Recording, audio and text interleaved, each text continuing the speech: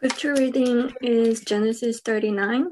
Now Joseph had been brought down to Egypt, and Potiphar, an officer of Pharaoh, the captain of the guard, an Egyptian, had bought him from the Ishmaelites who had brought him down there. The Lord was with Joseph, and he became a successful man, and he was in the house of his Egyptian master. His master saw that the Lord was with him, and that the Lord caused all that he did to succeed in his hands. So Joseph found favor in his sight and attended him. And he made him overseer of his house and put him in charge of all that he had. From the time that he made him overseer in his house and over all that he had, the Lord blessed the Egyptian's house for Joseph's sake.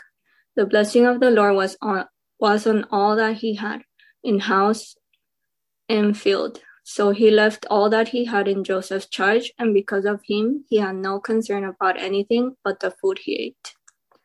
Now Joseph was handsome in form and appearance, and after a time his master's wife cast her eyes on Joseph and said, "Lie with me."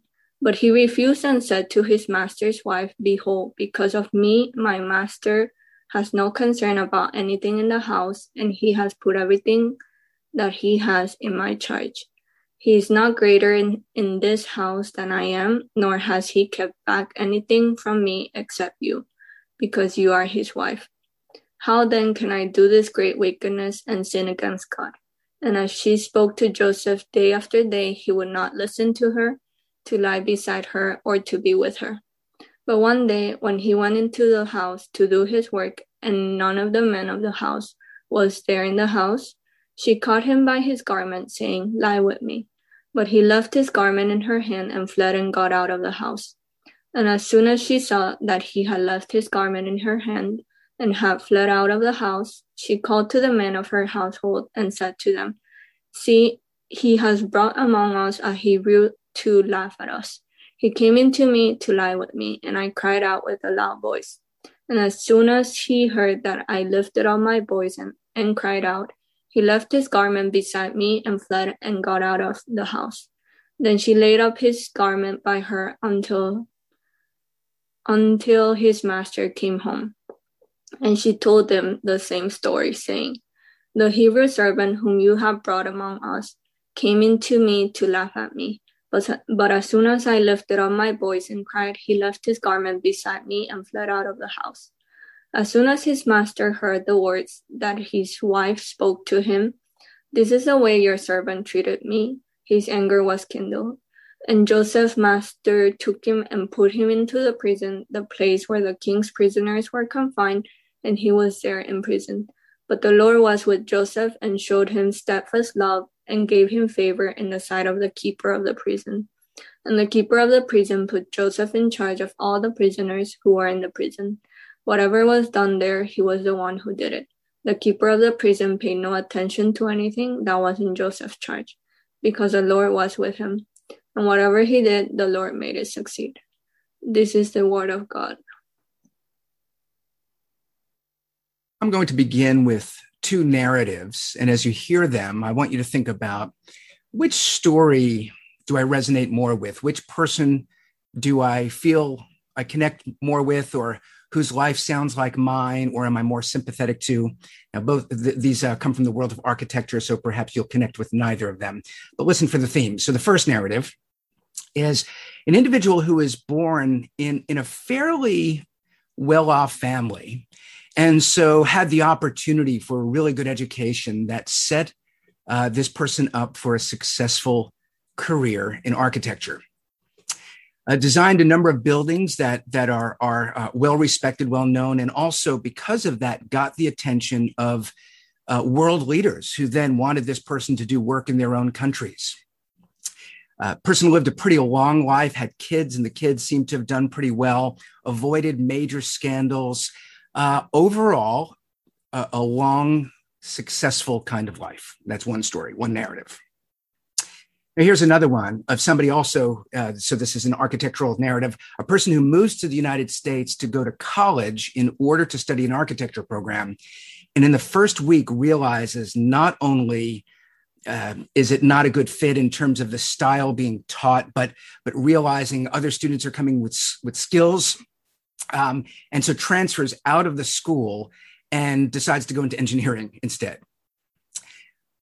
Makes the way back into architecture, graduates, designs a building that apparently was well designed, but was a bit impractical in terms of the materials were too expensive. So it never went beyond the model, that even though that there was a contract.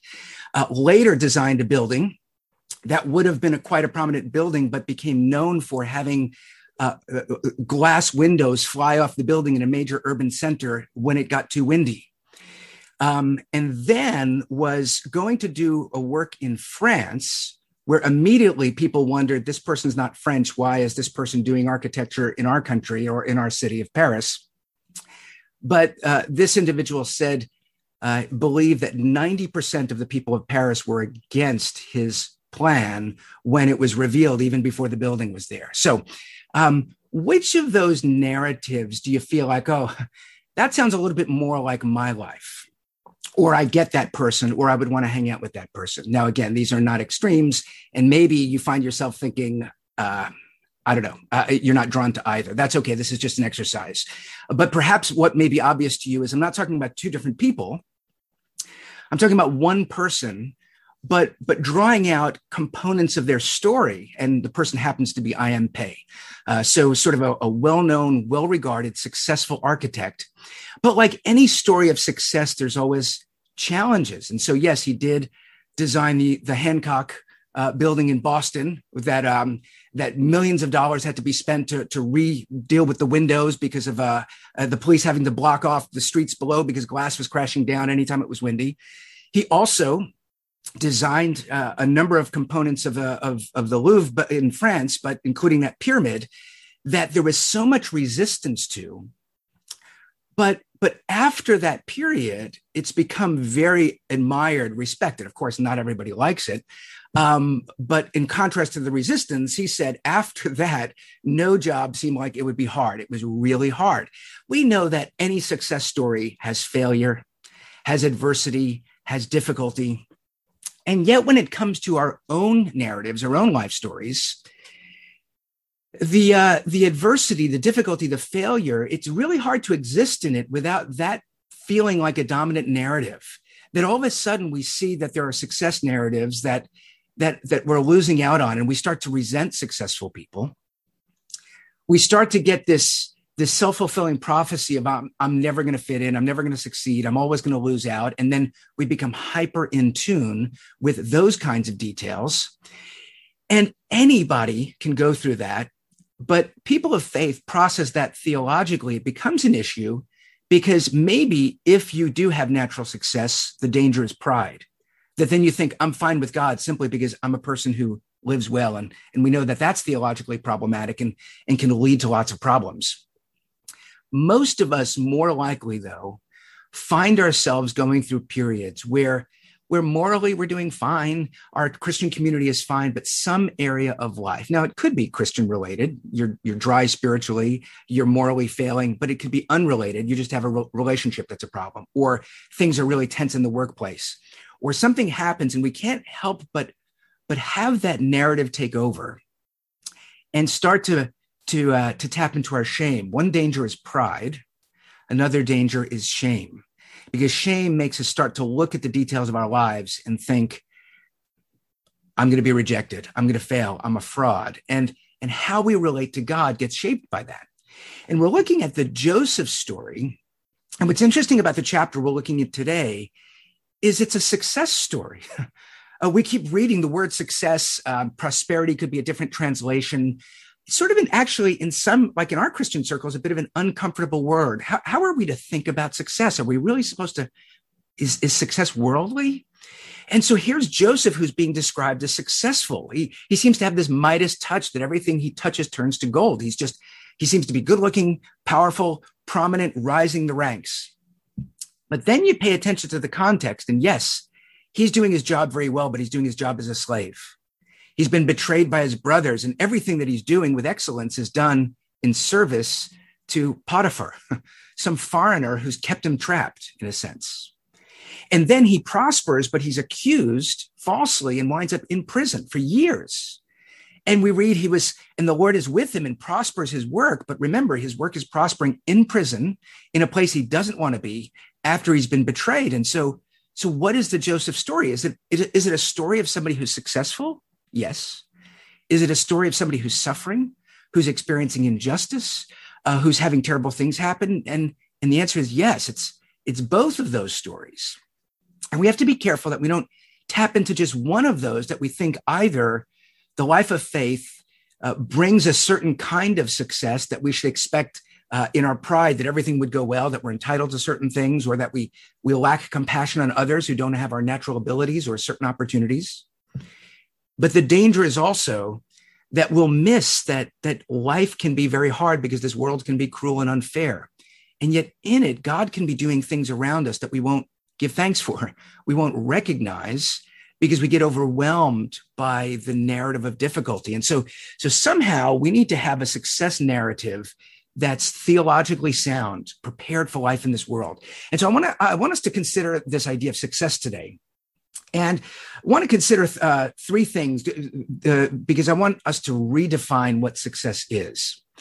And what I want us to get the sense from this passage along from the rest of the Bible is, if you look at what God made humanity for and what we're tasked with and how we're to live, at the heart of a biblical expression of success is relationship with God, that God is with us. What is a successful life? Well, God is with us. Now, that could take shape in various ways. It could take shape with material prosperity or achievement, but it could take shape in other ways. What we find is, if God is with us, we can live a good, meaningful life.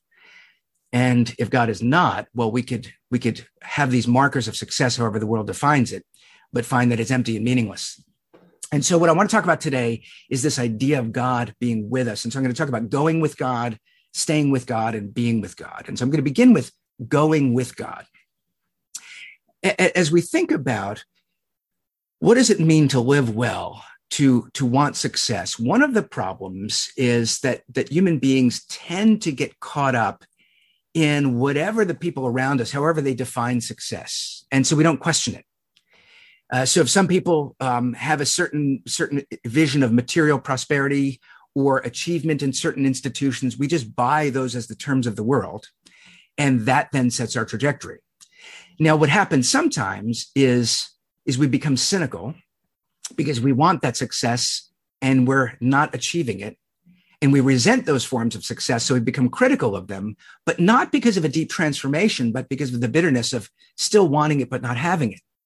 And so all of us could be trapped in that. And so then we create these countercultures that have different goals, different model of success, but the fundamental attitude hasn't changed. We still create these outward goals that and then this competitive environment where there are winners and losers, and we just want to go to the environment where we could be winners.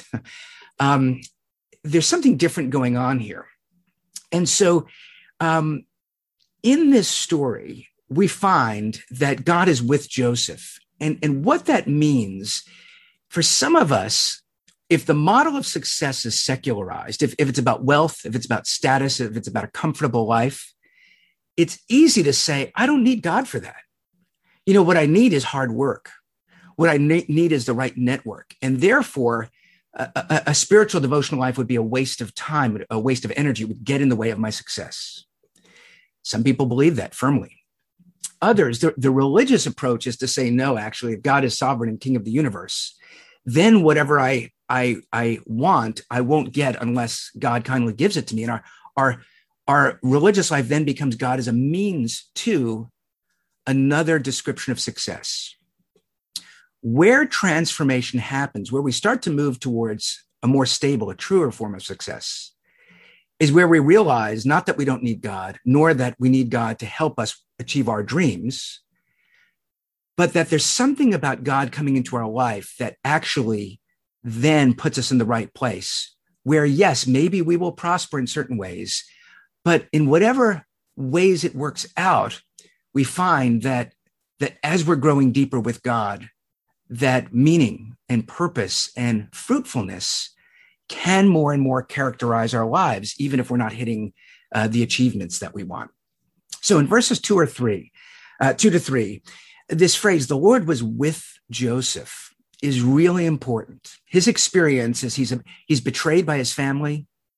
He's alienated in this story from the people that he works with, where he had been admired, but the Lord is with him. That becomes the anchoring point. And in the grander story that goes over the whole end of the book of Genesis, this proves to be important. The Lord was with Joseph. But then it says, and he became a successful man.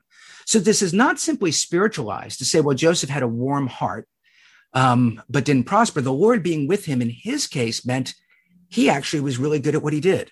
Now, it doesn't always mean that.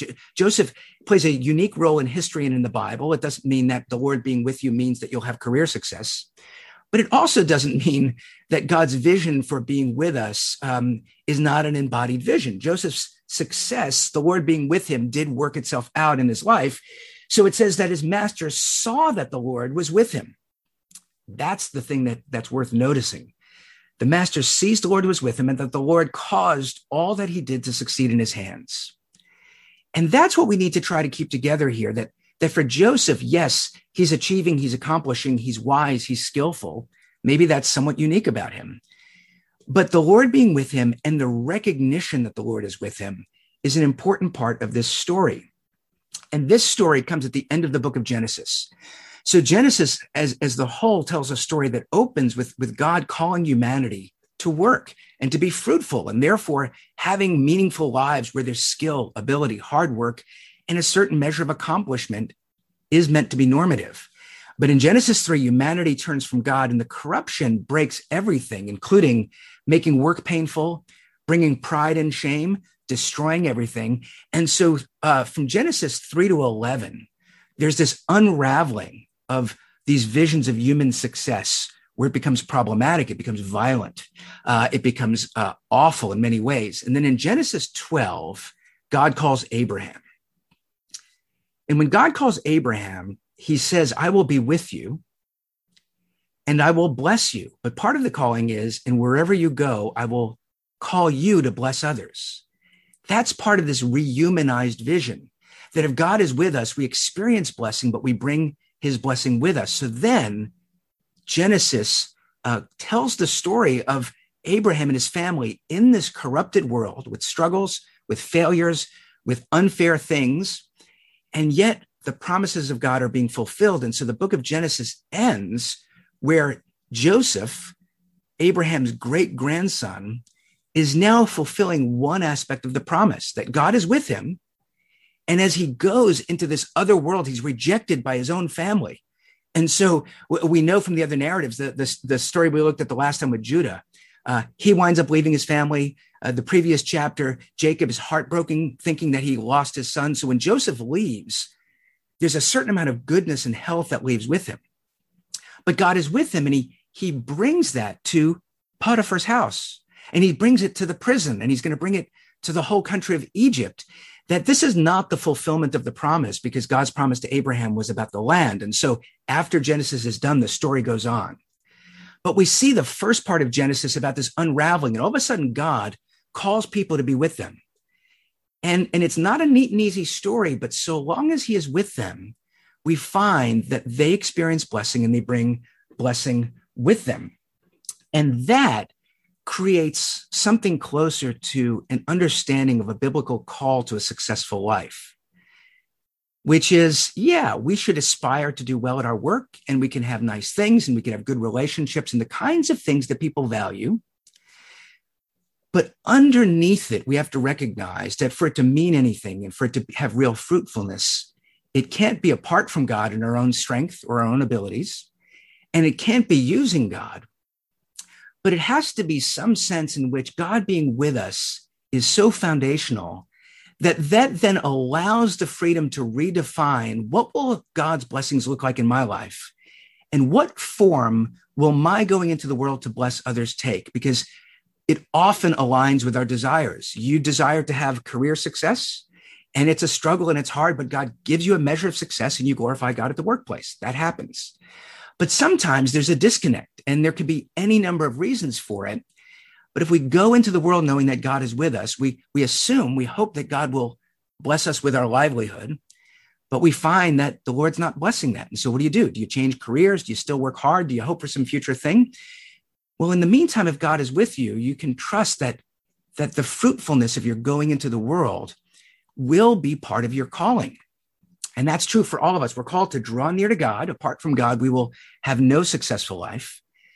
But if God is with us, it's not just that our lives will be comfortable and easy. That's not guaranteed. But our lives will be fruitful, not just for us, but for the world in which we go to. And so therefore, when you think of a devotional life, where Christians are to pray, we're to read the Bible, we're to do what we're doing now. Let's get together with other people and seek after God. What are we doing? Well, it's easy after you've been a Christian for a while to go through the motions. Well, we just have this spiritual checklist. And it's important to remind ourselves, well, underneath this all, we want life with God. We're seeking after God. So when we read the Bible and pray, when we gather as a church, it's not that we're guaranteed a certain kind of experience, but the intention is to go into God's presence, to know that if I want my life to be good and meaningful, to be hopeful, I need life with God. So I'm going to continue realigning. I'm going to come with God and know that then when I go out into the world, when I arise from my morning devotional time, when I leave church on Sunday to live in the world for the week, the assumption is not that everything will go perfectly, but if God is with us, we will be strengthened. But also God will be at work through us, sometimes in obvious ways with goals that we've set, sometimes in ways that we don't yet know. But we walk with God and God blesses us.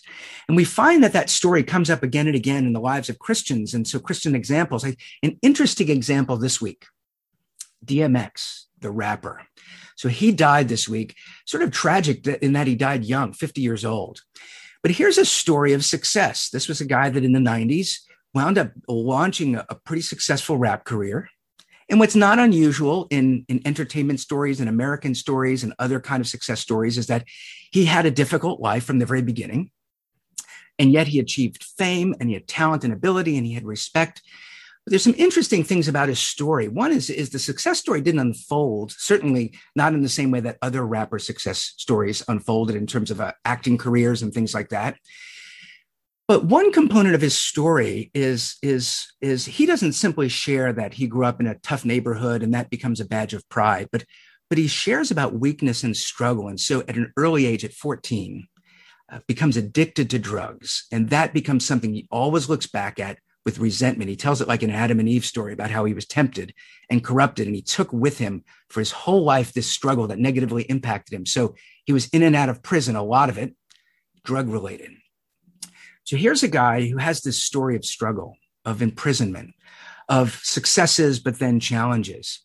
But what makes him an interesting figure is rather than having a prideful, look at how strong I am and look what I overcame, or the kind of faking it, underplaying that and trying to highlight his talents, there was something about the way he carried it that at least had a chord of humility that people saw in his story, that here was a guy that really struggled. And what did he do with the struggle? And the interesting component is he's a Christian. And this week in a number of the reports, and so I had friends that were fans that during the week were, I had Christian friends, hey, pray for him, he's in the hospital. But I was surprised that even something like NPR writing an article as a tribute to him, highlighting his Christianity. And what's interesting about that is when within the church, when we think of the Christian success narrative, we can't help but thinking in moral categories. And therefore, it's fine if a person had a messy life, a broken life, even an immoral life, because God is a God who forgives. God gives second chances. But the Christian success narrative is God gives second chances, and then there's a thorough reform. But DMX is interesting in that he improves, he gets his life together, but there's ongoing struggle, there's regular arrests, there's failures, and he's open with that, and it creates an uncomfortable narrative. It's not like Joseph's narrative, who was this moral example. What do we do with DMX? Well, what's interesting is, let me read the end of the NPR tribute to him, where it says, this is the end of the article. It says, DMX was a devout Christian, and he would end his live sets with a prayer, and it even links to a prayer that's on YouTube, a prayer that could not be more, it was like a revival meeting prayer where he used the language of the blood of Jesus and spiritual battle.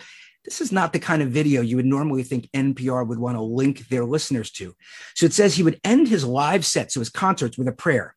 In a 2019 interview with GQ, he talked about being so overwhelmed after shows that he would need a private moment of his own to pray.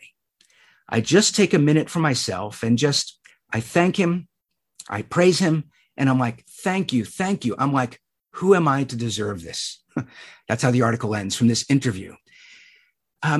Christians, sometimes we assume secular media is always going to take the opportunity to negatively portray Christianity. Fair enough, often does, unnecessarily.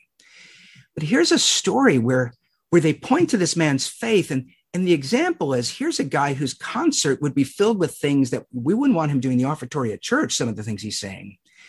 But he ends his concert calling everyone, this is not a religious meeting. These are ticket buyers.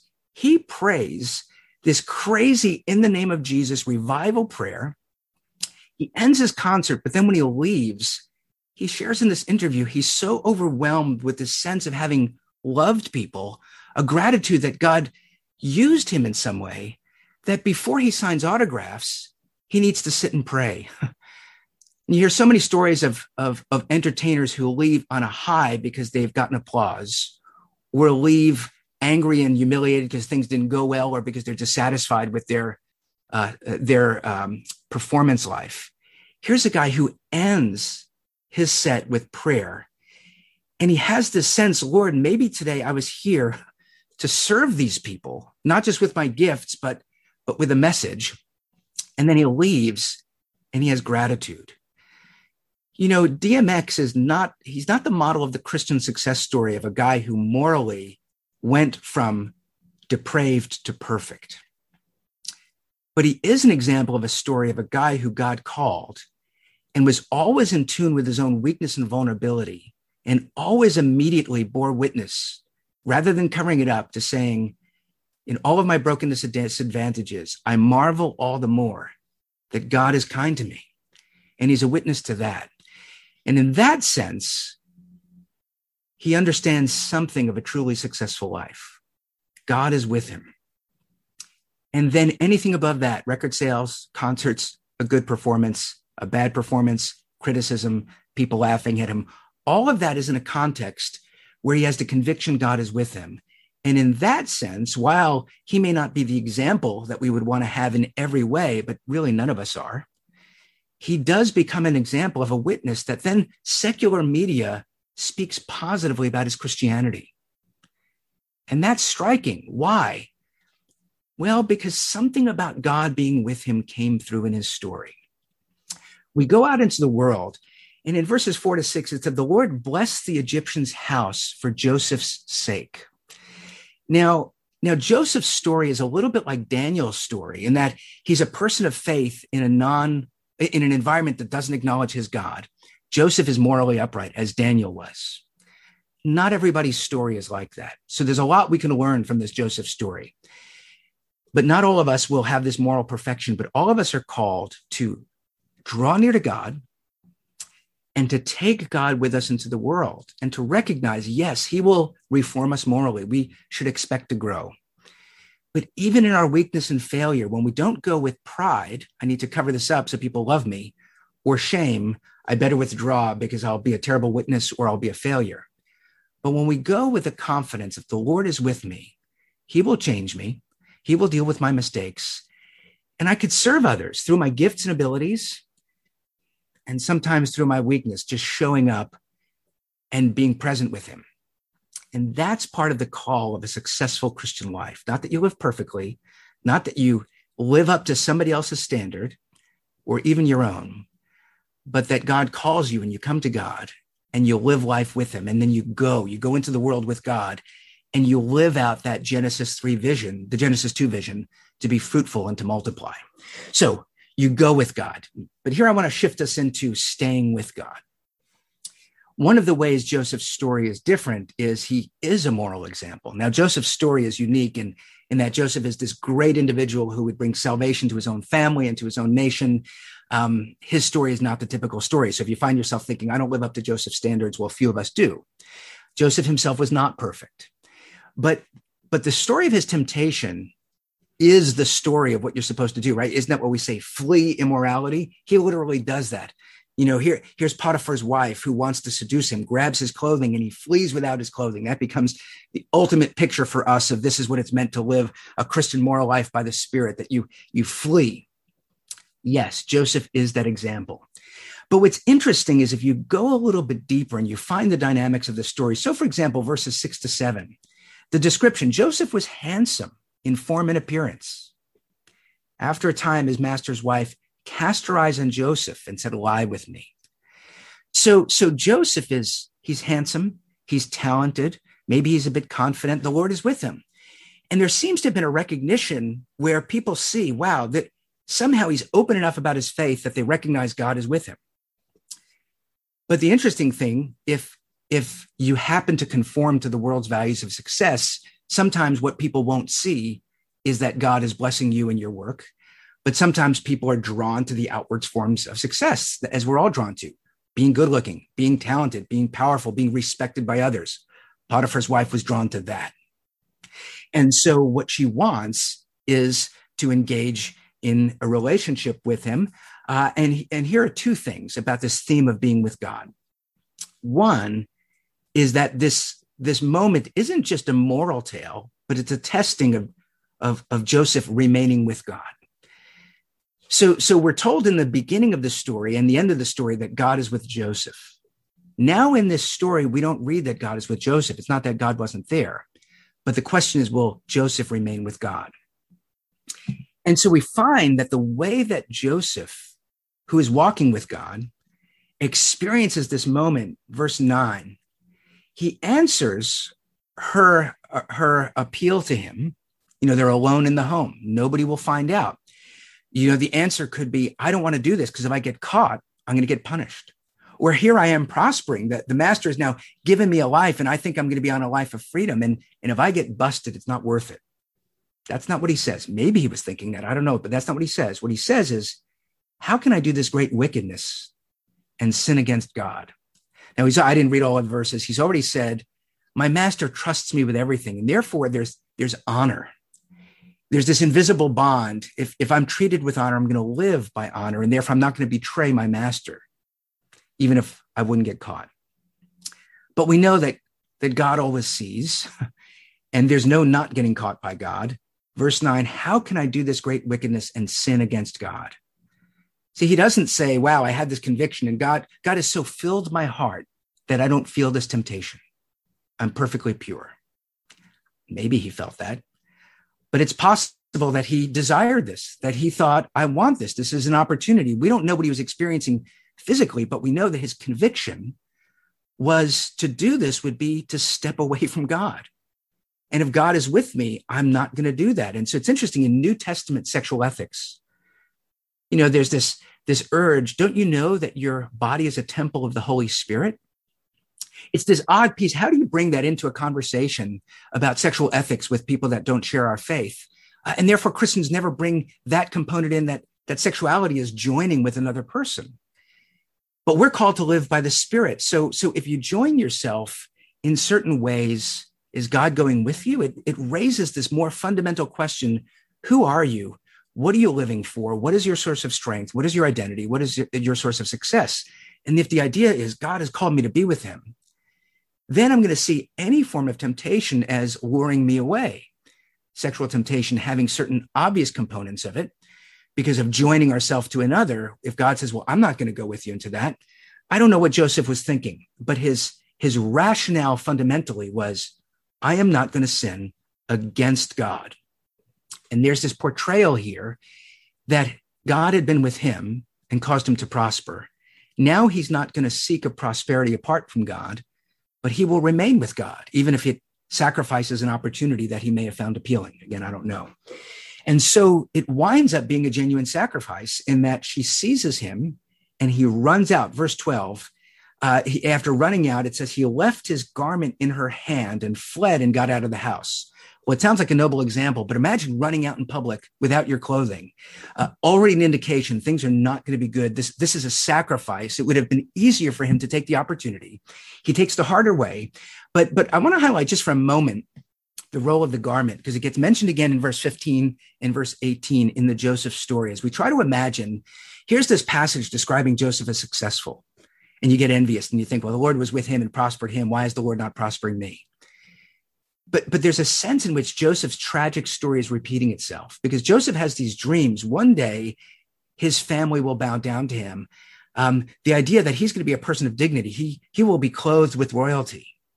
But that dream happens where he's wearing this coat, this valuable coat that his father had given him, and his brothers resent him.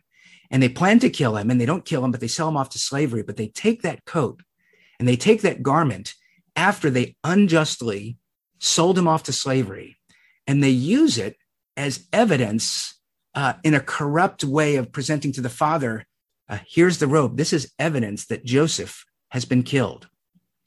Joseph's garment becomes a corrupt cover-up for the injustice against him. And Joseph sold into slavery. That would have been a period of misery before his prosperity in the trust. I can only imagine Joseph sitting there in prison that first year and thinking, Lord, what happened? Like my life fell apart, and then I turned to you and you were kind to me and things were going well. And then it happens again. There's a lie, there's jealousy, there's accusation. And once again, I'm stripped of my garment. And that garment becomes a false witness to say that I'm an immoral person, and I get punished. And so here again, there would be this repeating of Joseph's story. He winds up in prison for 2 years. He starts to prosper within prison. But how long would you be in prison before your bitterness took deep root? Lord, not only once was I betrayed and sold, but here I am trying to honor you and serve you. And again, here I am falsely accused. I wouldn't betray my master. And then my master believes the false accusation against me. I was so trustworthy. And then he believes a lie, and I'm in prison. Most of us would say, if success in life is the Lord being with you, Lord, where are you now? Where were you then? Where were you when I needed you? Because I was with you. And it's that aspect of this story that we find that Joseph likely could have gone through a difficult period. Verses 19 and 20, Potiphar's anger was kindled. Joseph's master took him and put him into prison. So here you are honoring somebody who's now angry with you, doesn't trust you. That's life in this corrupt world. And so one aspect of temptation is to be lured away from God. The other aspect is the disorientation of losing the sense that God is with you. And I don't know that Joseph experienced that, but I would imagine if it was me, I would have found myself saying, Lord, where are you? Lord, how could you have this happen again? Lord, I was prospering, I was honest, I was working hard, and it made sense that I was successful. But what is this? And so where were you when I needed you? I sought to remain with you. Why does this happen? Part of the Christian life, there's two ways that we need to deal with temptation. One is to recognize in any temptation, when we know something's not God-honoring, when we know it's immoral, to say there's something here that's meant to draw me away from God. And the conviction is not, will I get caught? Will I be punished? But something deeper to say, if I want my life to be good, I'm going to walk in the Spirit. I'm going to walk with God. If I need to leave God and try to cover this up, I'm just not going to do it. That's wisdom. All of us will fail in that. But even if we succeed in it, if we don't suffer the consequences of our own sin, we're called to serve God in a world where we will suffer the consequences of the sins of others. And when that happens, a similar disorientation as if we had sinned happens, because that's what happens when you experience darkness. The disorientation, Lord, where are you? Where were you? Where are you now? What will happen? And in any story, we need to go through seasons of life where we don't feel that God is with us, but by choice, we will aim to remain with God. And every one of us, and every biblical character, needed to do that. There are times where you will know God is with you and you will feel empowered, or you will struggle, but you'll be confident. But there will be seasons, and sometimes it's moments, sometimes it's long, extended periods of life where you don't feel the empowering presence of God with you. And what we're called then is not to an external moralistic religious life. What we're called to is a constant seeking of God and a patient endurance, even while we don't feel his presence. And so you need to go with God and you need to stay with God. But here's the last thing. You need to be with God. That's what I'm saying is a reframing of things so that success is transformed, which means that success in your life could have obvious, tangible benefits. You may wind up wealthy, but you also may have a very good and meaningful life, but not have a lot of money.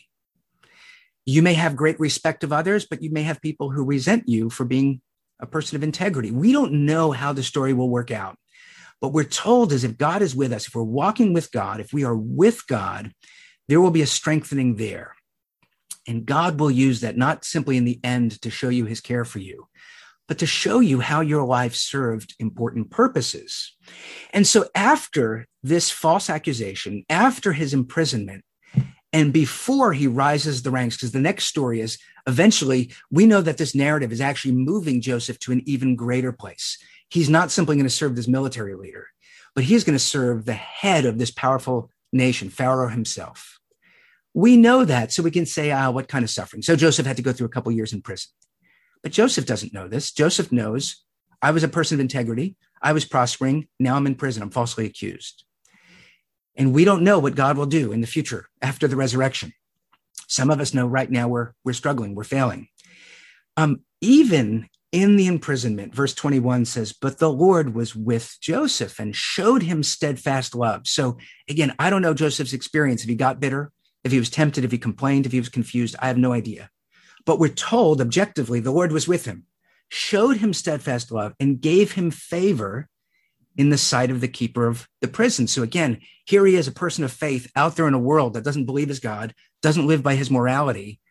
And yet, because God is with him, he eventually gains their favor. And so verse 23, the keeper of the prison paid no attention to anything that was in Joseph's charge because the Lord was with him. Whatever he did, the Lord made it succeed. Joseph becomes this picture of a person whose life is rightly lived, and others recognize something of the power of God, the ways of God, even if they don't give glory to God, but often they will. The keeper of the prison trusted him because of his godliness.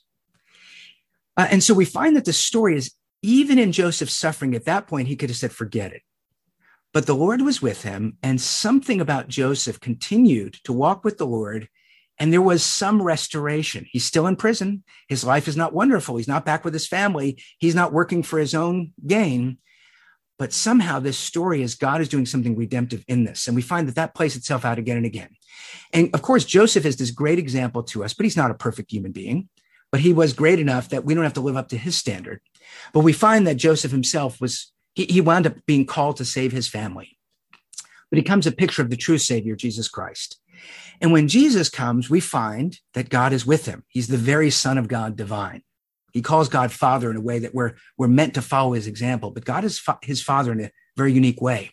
Two moments in Jesus's life, in his ministry, where we have that affirmation at his baptism, the very voice of God to tell him, and in the hearing of others, this is my beloved Son with whom I am pleased. And then at the end of his earthly ministry, in what's called the Transfiguration, this is my Son with whom I am pleased. Listen to him. The Transfiguration, a period where his appearance changes and three of his disciples see something of the reality of his glory that was not seen. What's interesting is both of those moments of God speaking to him at the beginning of his ministry and at the end of his ministry are followed by temptation. The voice, this is my Son whom I love. And in Matthew, he hears that when he's baptized and then goes into the wilderness for 40 days. So God was with him, but now he's fasting. And it's this dark, isolated place. At the end of his successful period of resisting temptation, angels come and minister to him.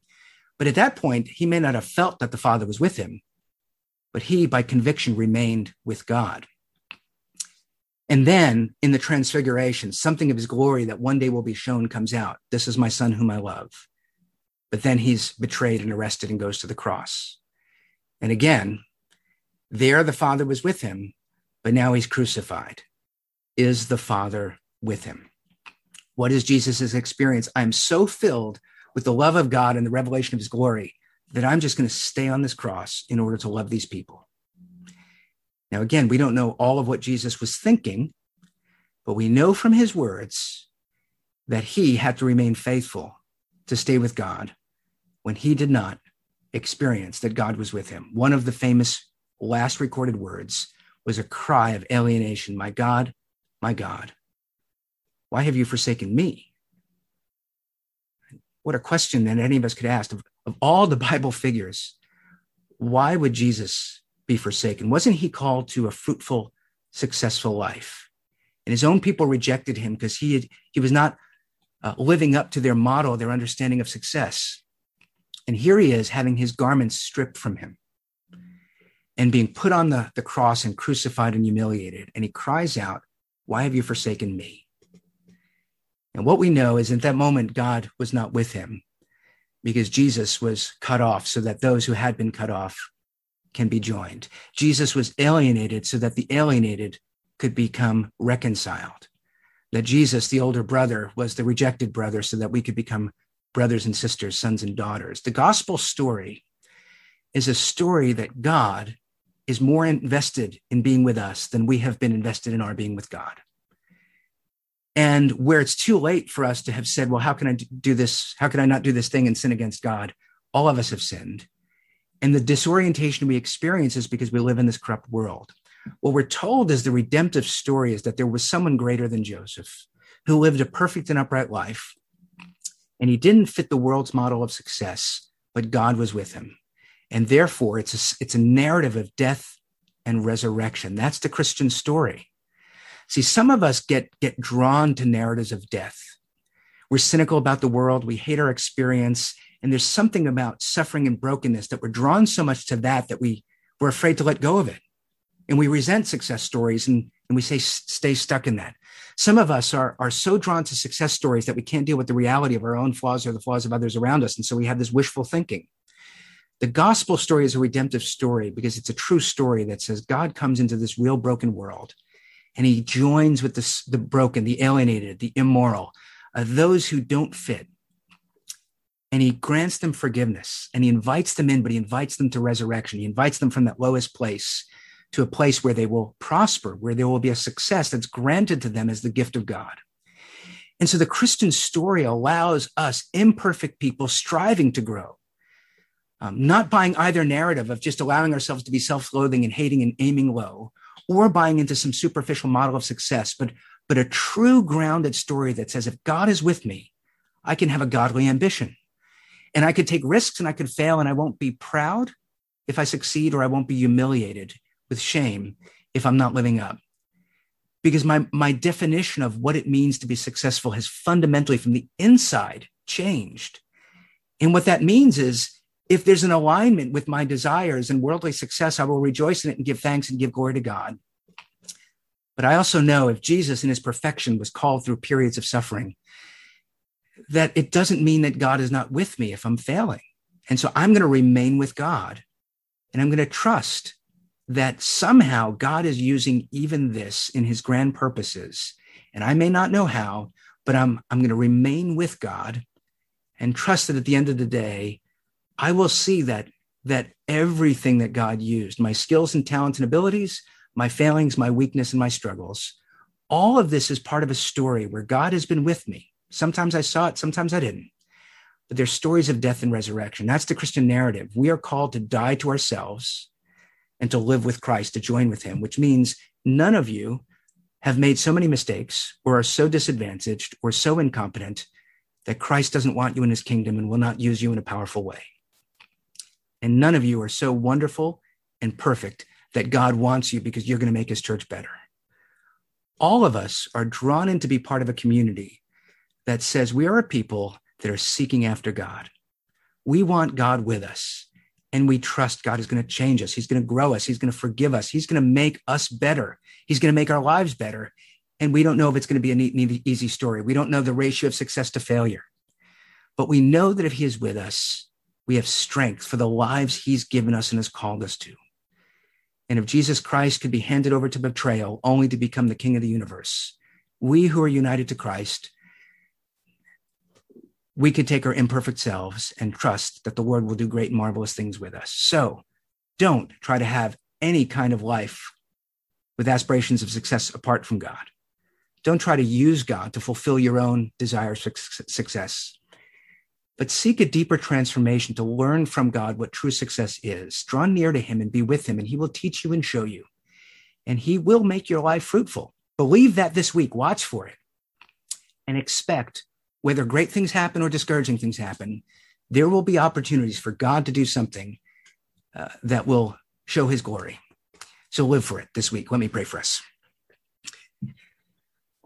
Our Father, we are drawing near to you today as a community that seeks to worship, that seeks forgiveness, that seeks renewal and change. We're discouraged. We've failed.